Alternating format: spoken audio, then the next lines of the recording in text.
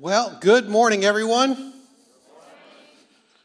These are not my cigarettes. I got them from Cheryl. And Trevor told me how to open them. So go figure that one out. But since the 1950s, we have seen a pretty remarkable cultural shift take place, right? We've seen this whole thing happening where we ended up with almost 50% of Americans who smoked. 1950s, almost 50% smoked. And since that time, every year, year to year, decade to decade, it is now closer to 15%. That's pretty amazing, right?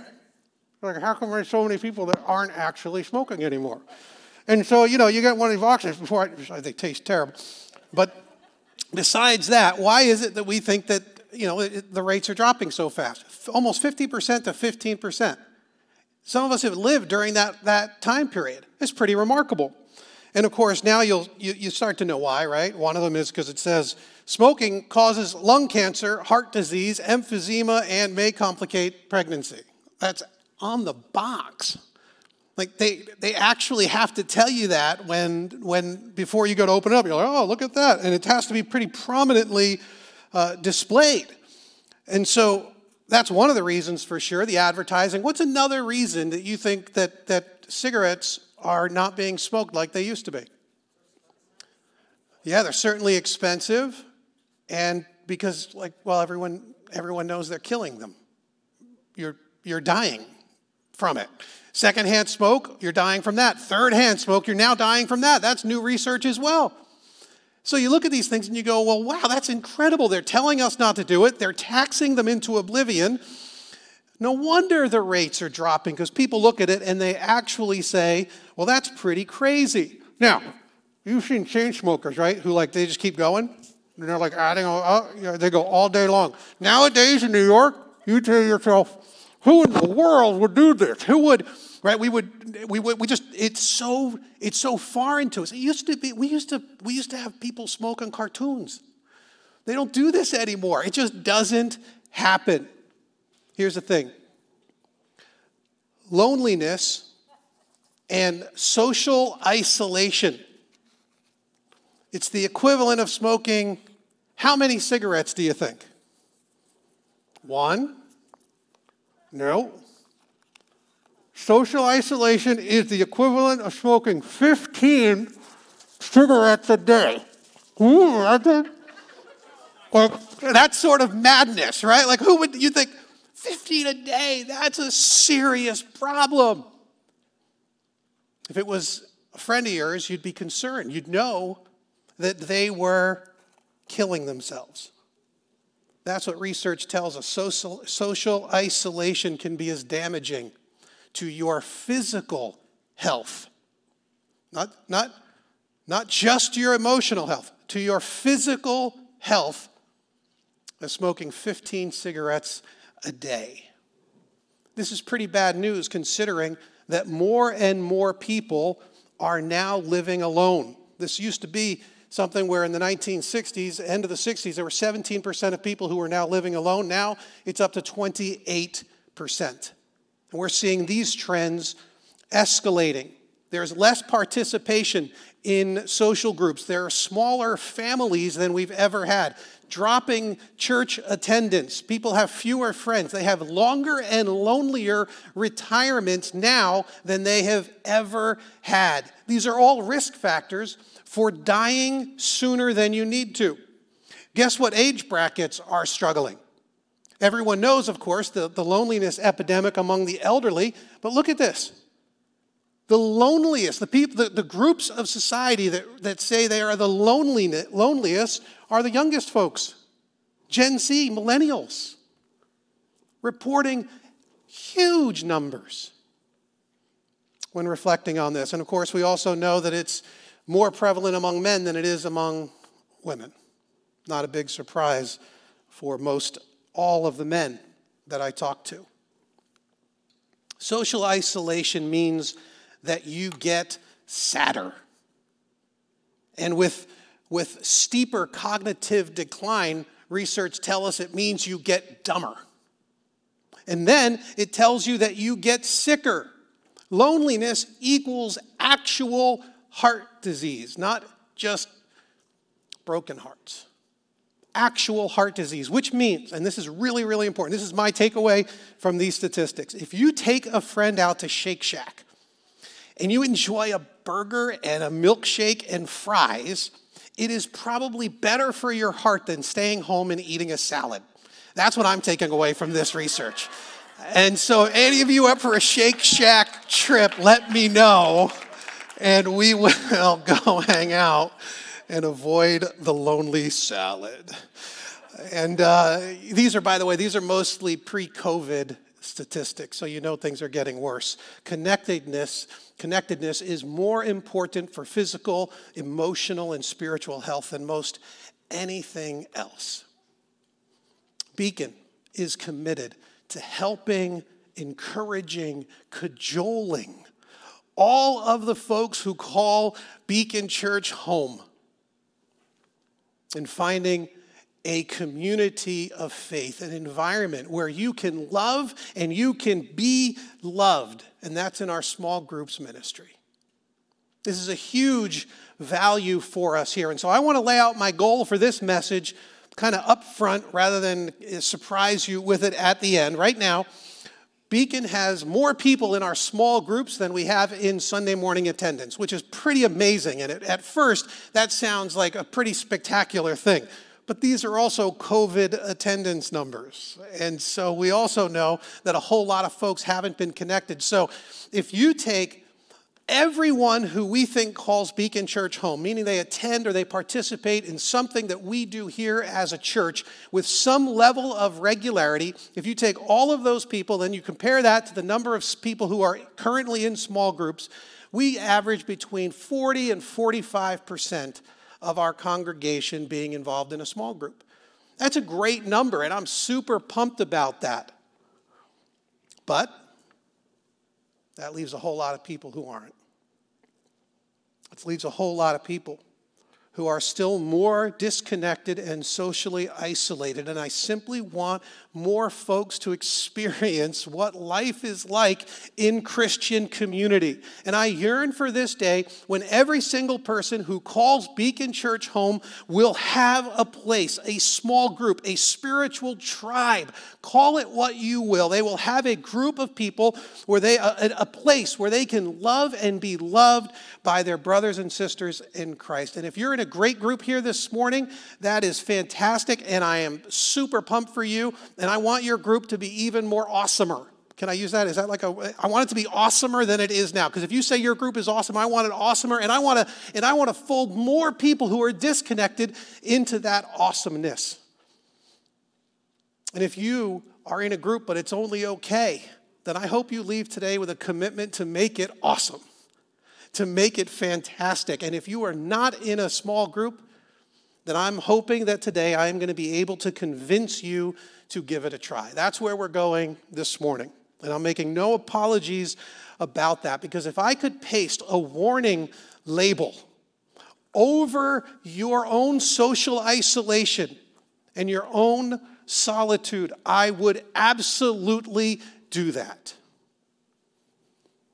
Because I want to be done with social isolation. We want to get rid of this and have a part of our own experience that transcends and is more superlative than what we've experienced in the past. So I want to lay out some biblical principles for you that ought to encourage us to love people in increasingly crazy ways. And so John 13 is the text that we're going to be in, and we're going to be looking at 4 chords that will connect us to Christian community. 4 chords that will connect us to a loving community. So the first chord is to tie yourself to the cruciality of connecting. It sounds like I'm going to make up a bunch of new words here this morning, but tie yourself to the cruciality of connecting. Again, John chapter 13, we are in verse 1. It was just before the Passover festival. Jesus knew that the hour had come for him to leave his world and go to the Father. Having loved his own who were in the world, he loved them to the end. So Jesus made connecting to his spiritual family an absolute priority. So imagine us here on the outside, and this is Jesus over here in the middle, and he's saying, listen, this to me, this relationship between the people in my life and himself is of the utmost importance. So much so that this text tells us that this was happening hours before he would be put on trial and killed.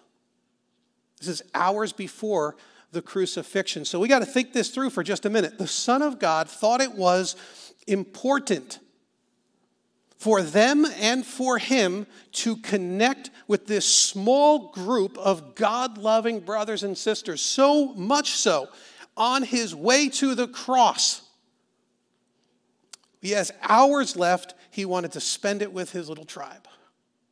I just find that so amazing. They hung out together. They learned together. They laughed together. They cried together. They traveled. They vacationed. They worked. They wasted time together, and no time with them was wasted. I love that it says here that he loved his own who were in the world. He loved his own who were in the world. When you read the rest of John, you start to get an idea of what's going on here. See, there is absolute value in loving your blood relatives. Absolutely. I would never say anything against that. There's absolute value in loving people who are far from God. We're going to talk about that in a few weeks. These are absolutely true, but there is an incredible importance throughout the scriptures put on loving people who are part of your spiritual family. This thing here, this relationship between God and you, and having these sorts of connections, and having them with other people who have a connection to God, reaps incredible value in your life. Because you need people who are in fact connected to God. You know, and not just folks who are saying, oh yeah, I'm really a spiritual person, but we're talking about people who are genuinely committing themselves to following Jesus. You need this. Most people who are not currently involved in a small group, they will offer up one main reason, and you can guess what that one main reason is, right? Don't have the time. They don't have the time. Too busy. Right? I got that thing to do, and then I got that other thing. And after that, I got that other thing I got to do. And I got so many things I got to do, and I simply can't do the thing that Jesus is modeling and calling me into. And here's the thing. Are we really too busy? Is that really what's going on? Because we have 24 hours a day. We have 7 days a week. That's 52 weeks in a year. Do you know how many minutes that is? It is 525,600 minutes. How do you measure a year? In daylights, in sunsets, in midnights, in cups of coffee, in inches, in miles, laughter, in strife? You should write that down. That is gold right there. I so want Broadway to reopen. So no, this isn't about being too busy. It's always about priority. And we already know this. It's always about priority. It's thinking about what is important, what Jesus says and thinks is important. Jesus made this group of God-loving friends a top priority. Now, our small groups are interesting. And one of the strategies we employ, if you want to call it that, is that they're not primarily about Bible study. We do Bible study. We tie them to the Sunday messages. But the focus of these groups, and a lot of folks, maybe you've had a different experience in the past where it's kind of like we're going to learn some theology and we're going to learn some the deep truths and this kind of a thing. And our focus is not primarily on trying to learn more things about the Bible. For us, the small groups are designed to help you apply God's word to your life within the community that loves you. That's the goal. Most of us already know way more than we are applying to our lives. This is our goal. We regularly will get people who will try to reshape our small groups into theology classes. And what we want is for Bible classes to be reshaped into sacrificial families. That's our goal. That's the dream. So if you're not in a small group, what would it take for you to make small groups a priority? Groups are finding all sorts of creative ways to stay connected. They're doing tailgate parties out here in the parking lot for a while there. There were some meeting in the larger space over next door in the chapel that we have over there. Others are just doubling down through the fatigue. They're just doubling down on Zoom and making sure they can stay connected. And they're looking for ways throughout the week to remain connected to each other. All right, the second chord is to tether to others through disappointment. Through disappointment. This is a tough one. Look at verse 2. Chapter 13, verse 2. The evening meal was in progress, and the devil had already prompted Judas, the son of Simon Iscariot, to betray Jesus. Then skip down to verse 8, and you'll see when he goes to wash Peter's feet, Peter says, "No, you'll never wash my feet." And then very soon we're going to see that Peter actually flat out denies Jesus. This was his tribe. These are the folks who he's about to do this incredible foot washing and he's been pouring his life into. You know, people leave churches for all sorts of reasons, but of course it's mostly because they did not feel connected. They didn't feel loved, or there was some sort of conflict or some sort of disagreement, hurt or hypocrisy or something like that. And we see in the life of Jesus that Jesus is pushing through these disappointments, these failures, this heartache. I mean, Peter, let's just take Peter as an example. Peter was often dull.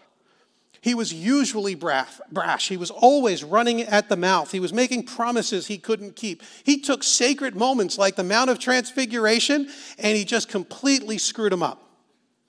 He falls asleep at prayer meetings. He makes minorities feel like second-class citizens. Peter failed to support his friends in their time of need. He proved cowardly and faithless and full of envy. And Jesus comes up into the scene and he goes, "Peter, I love you. I know what you did. I know what you're going to do. And I know how you're going to disappoint me. And I love you." He's pushing through this disappointment. This is so encouraging for me.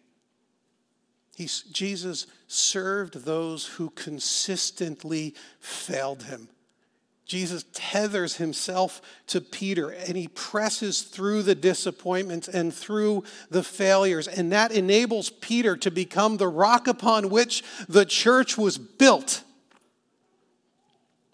You know, some of you are resisting tethering yourself to a small group because you have been burned in the past.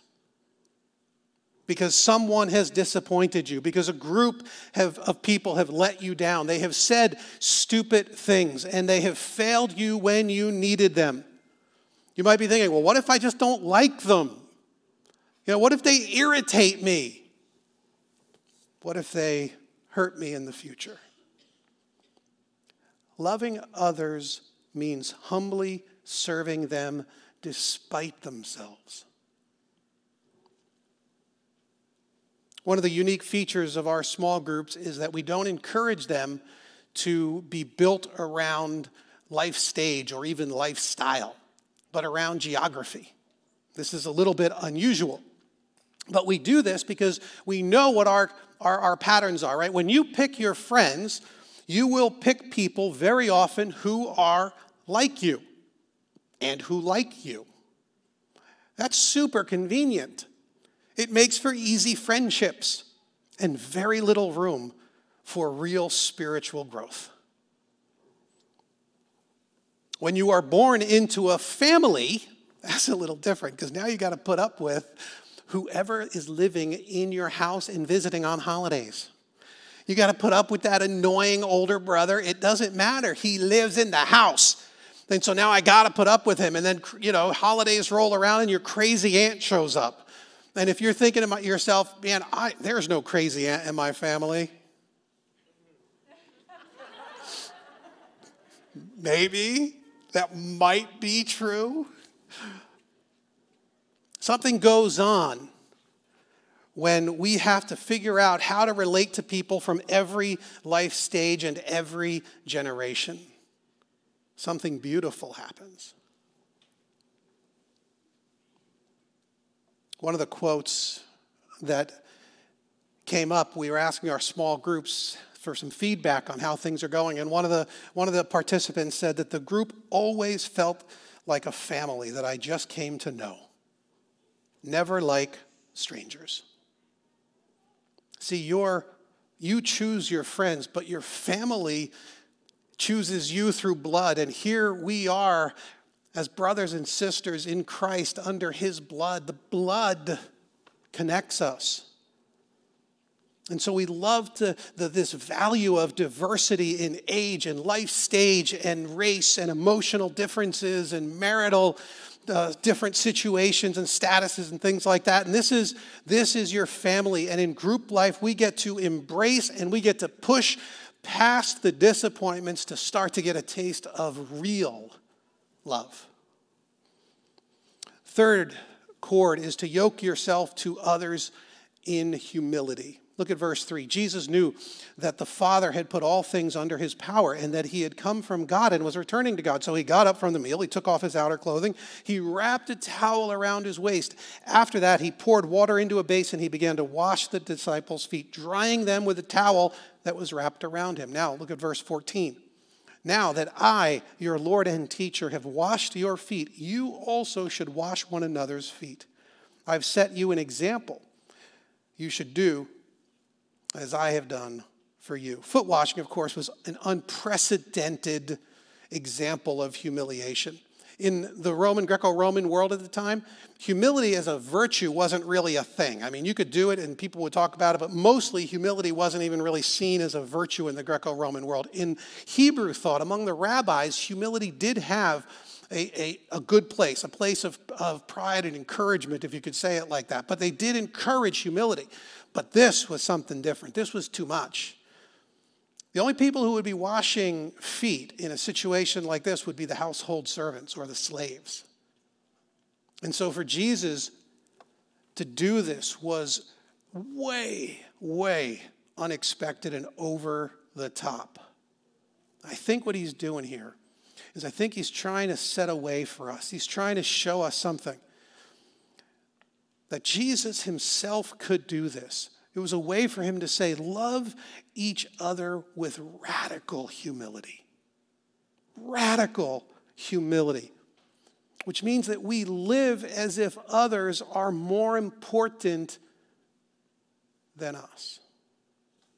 Can we do that? Can we live as if others are more important? Can you live as if others are more important than you?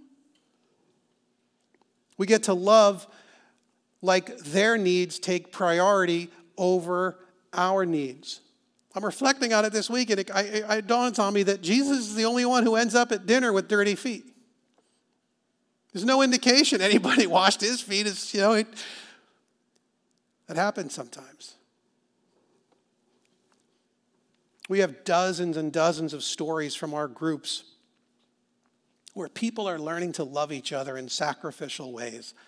They're sharing money and they're making meals and they're giving of their time and their creativity.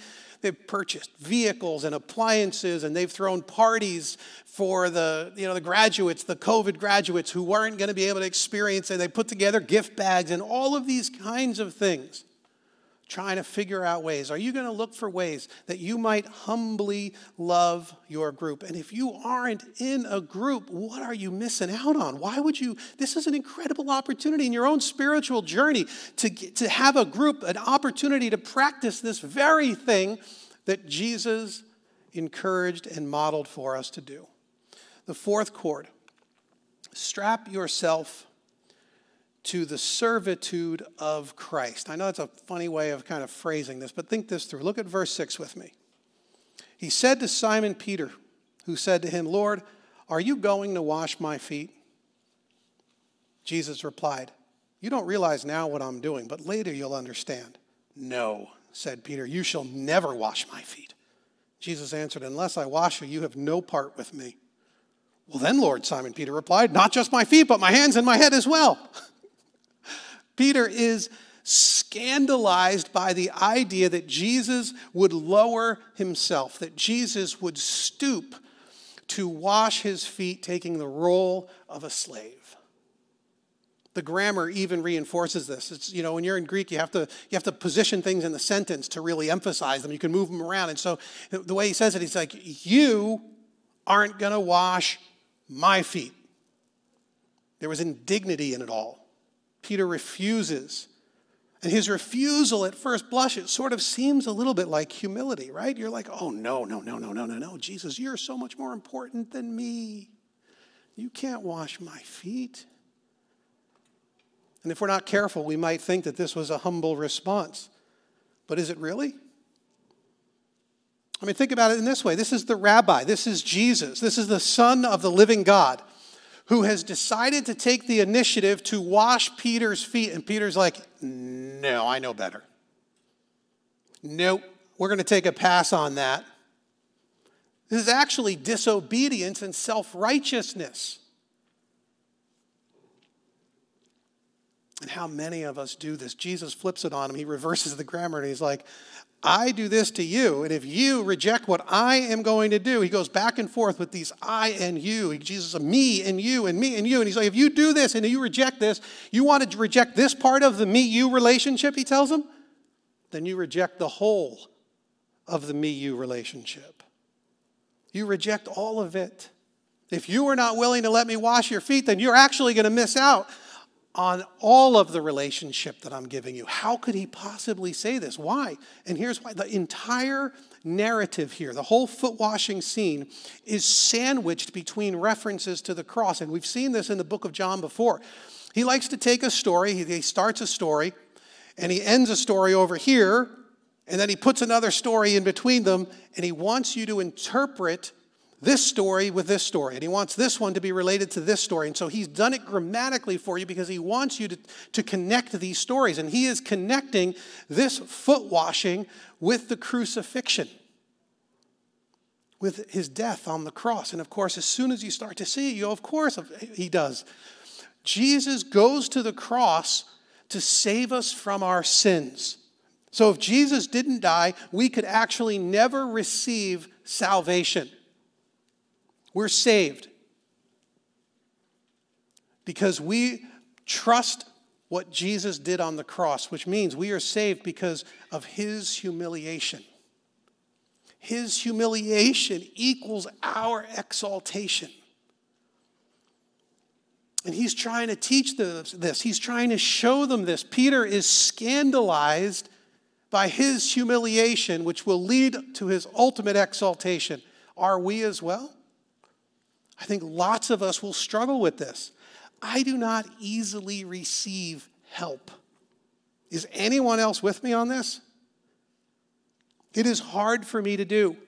Recently, I got back on social media. I've been off it for like 8 months or more mostly because of all of the heartache after the murder of George Floyd and the politics and then the run-up to the election, and it was just madness, and I'm like, I am done with all this garbage.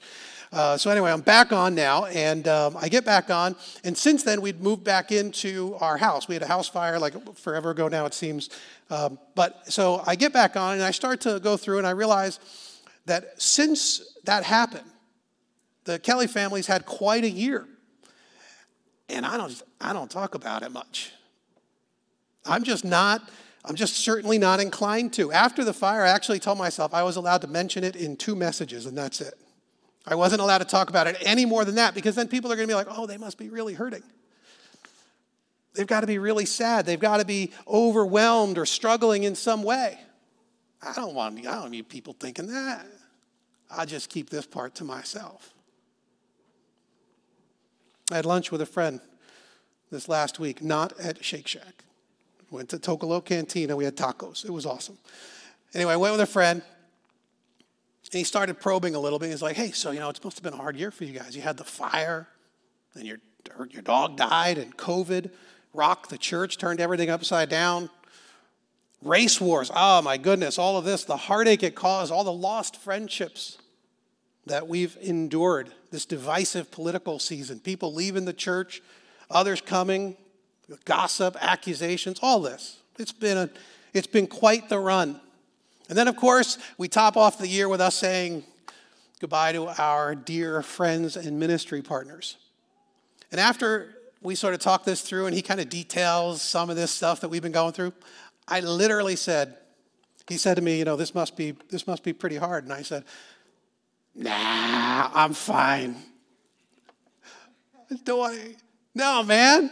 No, I'm fine. Can anyone else relate to this, or am I the only emotional idiot in the room?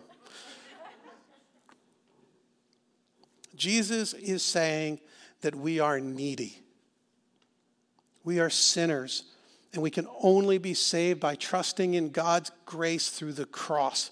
And then he turns around and he does this incredible foot washing thing where he just shows in such a vivid form his own action, his own humiliation in order to exalt others.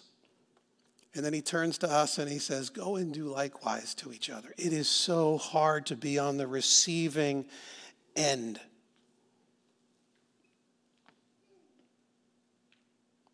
Are we going to be exalted by receiving the humiliation of Christ? And if so, then will we let the humility of others lift us up? Will we be willing to be open and to share and to be genuine and authentic? It's hard to be in community with other people as a recipient of their love. It's so much easier to be the one who's giving it. One of our groups, they reported back that things are going great in their group. They said, it's going great. There's so much cool stuff going on, and there's encouragement, and there's prayer, and there's time together, and all of this. But there was one area that they said they wish they could do better in. It seems like every time they asked, everybody in the group was doing wonderful. They were doing wonderful. What's the likelihood that over the last 12 and 18 months, everyone's doing great? These leaders are hoping for more transparency and more openness. Here's what I'm hoping. I am hoping you guys take the charge to sign up and be a part of a small group seriously. Right? We want you in a small group. You take a look here, and everyone, this is how Christians like it. We like to be connected to Jesus. That's kind of the thing. That's why we're Christians, right? We're connected to Christ. And then Christ comes on the scene and he's like, this is of vital importance, and I want that. But I also need you guys connected to each other. I modeled it for you. I proved how important it was for me. I went again and again back to this tribe of people that I loved. And here we go, time and again. Jesus is saying, I want you connected to each other. And I want you connected to each other in these Christ-centered communities. He himself did it. The Son of God. He's saying we need it as well. So will you do it? Look at John 13, verse 17. The last verse I want to look at here. He says, now that you know these things, you will be blessed. And what does he say there? If you do them. If you do them. Now that you know these things, you will be blessed. If you do them. Do you want to be blessed? Do you want to be blessed? Because Jesus tells us that we're going to be blessed if we love our neighbors and sisters with radical, sacrificial humility. So will you do it? You certainly can. It wouldn't be much to take that first step. When we got our information back from our small group this last month, the testimonies, the stories that people told proved this very point, that we're blessed if we do them. One person said, I think there is simply an overarching sense of love, care, and compassion that our small group emits. One needs only to ask and the group jumps. Another said, we felt an overwhelming sense of love and support during and after we lost a loved one. Words cannot express the comfort we felt knowing that the small groups cared so much for us. Another said, group life sustained us this past year. While there were no handbooks on navigating a pandemic, having a Christ-centered community that was always there and ready to pray, act, love, and support was the answer we needed. One person said it so beautifully, this is how I feel about my Jesus family. It's a real family. You see, we're connected to Jesus and we're connected to each other. It's a Jesus family. And if you want the superlative, over-the-top Christian kind of life, then you will want to experiencing loving people in a small group. So what will you do? It's your next step. What will you do? I was talking to one of our future parish leaders. We're starting this whole new ministry mid-year. We're going to connect all of these folks in these parishes and really strengthen our connections among our church. And I said, I have this picture in my head that one day we will have, our congregation will be such that when Thanksgiving rolls around, there will not be a single person who calls Beacon Church home who will wonder where they're going to spend Thanksgiving. There'll be no one who has to spend it alone. That when Christmas rolls around, that gifts will be flying. Exchanges will be made. Lives shared. That there isn't going to be, folks who are trying to figure out what they're supposed to do with their week off of work because they have no one to go with where they want to go. I've got this picture in my head of what it could be like when our relationships are just woven together like this in all of these incredibly powerful ways that Jesus calls us to. So will you take the relational risk of prioritizing a group? It is an easy first step. Just sign up. Try it. See how it goes. Be consistent for 3 months. Those of you who are in groups and you're like, I want this for my group. That's never been my experience in my group. Then let's do that. Let's take your group to a superlative level. We want to go deeper. Exhortation, encouragement, challenge, guidance, love. If you stepped away from your spiritual family over the last year, then maybe this is the time to step back in. To double down. If you need a new group, let us know. Because we want to take our groups deeper with sacrificial humility, and we want to serve them like Jesus serves you.